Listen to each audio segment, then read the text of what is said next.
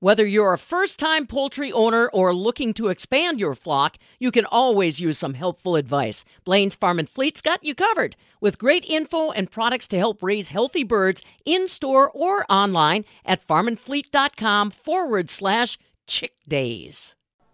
It takes a lot behind-the-scenes work and preparation to make the cattle look their absolute best before gracing the colored shavings at World Dairy Expo. I'm Charity Seebecker with the Midwest Farm Report. Jason Danhoff, dairy cattle merchandiser, shares insight into his role in helping exhibitors prep their animals for the show. It's really a lot of fun. It's a lot of work. It takes a lot of effort. You get out of it what you put into it, and it's got challenging moments, but so many rewarding moments, and it's a lot of fun if you make it that way. And I've really enjoyed it over the years. What all does it take to be a fitter, and what is your role? Well, it just depends on who you're working with. I think at the end of the day, it's about the final touches. Most of your clients have put in a lot of effort at home to get to this point, a lot of expense, a lot of hard work, and you're kind of like the finishing touches on what they've already put so much effort into.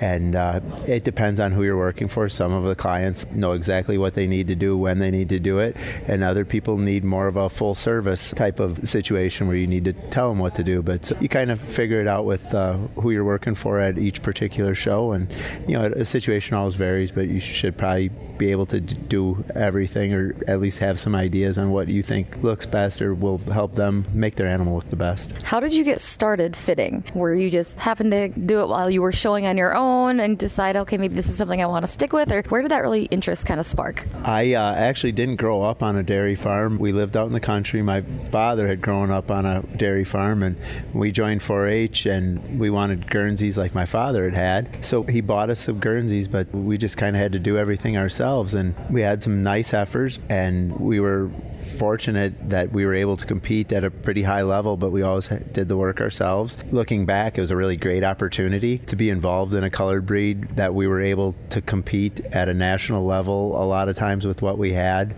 We didn't spend a lot of money on stuff, but we tried really hard. We learned to do stuff ourselves, and eventually when I got good enough at it, other people started asking for help, and eventually I started making money. And as I went through, I went to UW-Madison. I paid for school as I went, clipping cows, and I just kind of kept doing it as I went on. And after school, I didn't get a real job ever.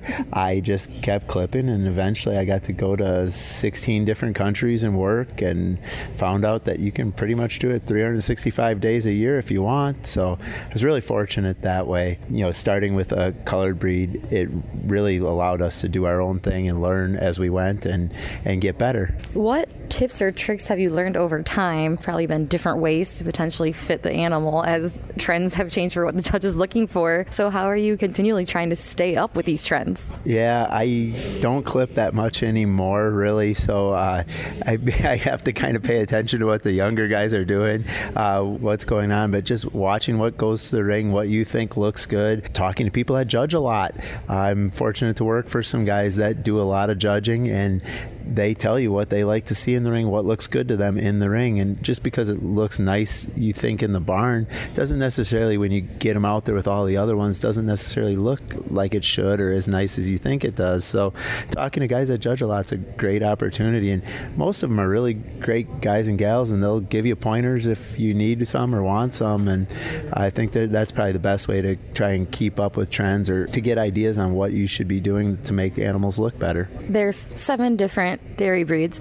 So do you fit or get them ready in different ways, or is it usually kind of the same, similar top line, everything for all? Or does it kind of change depending on their body size, depth of rib, and things like that? Yeah, definitely. Obviously, it's the same thing you're doing, that you want them to get them straight and angular and dairy looking, but it changes from breed to breed, like based on like their color markings, how much white or dark pigment they have. Things like that really will affect what like length blade you use. That's probably the biggest thing. And then like if they're deep ribbed, you don't need to leave as much belly hair sometimes, or if they have a big front end, perhaps you take their shoulder tighter, like just the kind of top you leave. But there's a few things that you change, but all in all, it's generally the same as we go. Where all do you fit at? I know you mentioned You've been to a few different countries, but what are some of maybe your highlights? When I was younger, I spent a lot of time in Europe. I really made a lot of great connections there. And as we've kind of transitioned into the genetics business, we have a great market for embryos there and bulls, semen, based on a lot of the contacts I made as I was clipping.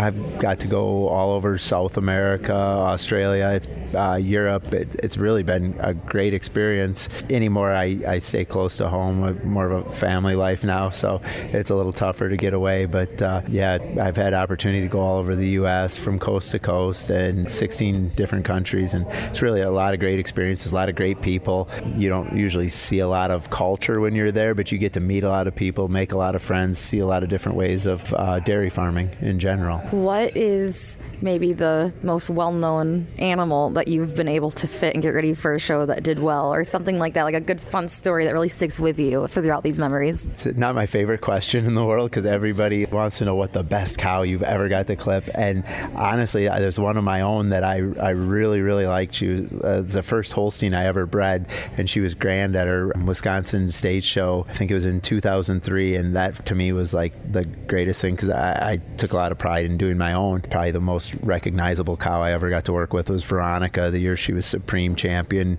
here at World Dairy Expo in the early 2000s, and that was a great honor. But it's always really great that people want you to prepare their best animals that they've put so much hard work into, whether they're going to be the Supreme Champion or just hopefully competitive in a class. To me, it's all a great honor. It's the fortune of who you get to work for. That's more arbitrary. Just doing your best with the opportunities you're given is probably the best part. What tips or suggestions do you have for somebody who is maybe wanting to be a fitter and make this their full-time gig, like you said? You can do this. Like, it can be a pretty good full-time job. It's not easy. It's a lot of hard work. I did it for 20 some years after college, and it's a great living really if you enjoy working hard, meeting people. You don't have to be the most talented person ever in the world, but you'll learn a lot as you go. And I think working hard is the key, because anymore, if you work hard, you will get work everywhere. And if you're a good person that people like to be around and work hard, it'll take you a long ways. And just having the amount of ambition to try hard at what you're doing, it's enough to get you a long ways in this business. That was Jason Danhoff, dairy cattle merchandiser. He encourages those interested in becoming professional fitters to reach out to judges and learn directly from them. Ask them questions. From the Midwest Farm Report, I'm Charity Seebecker.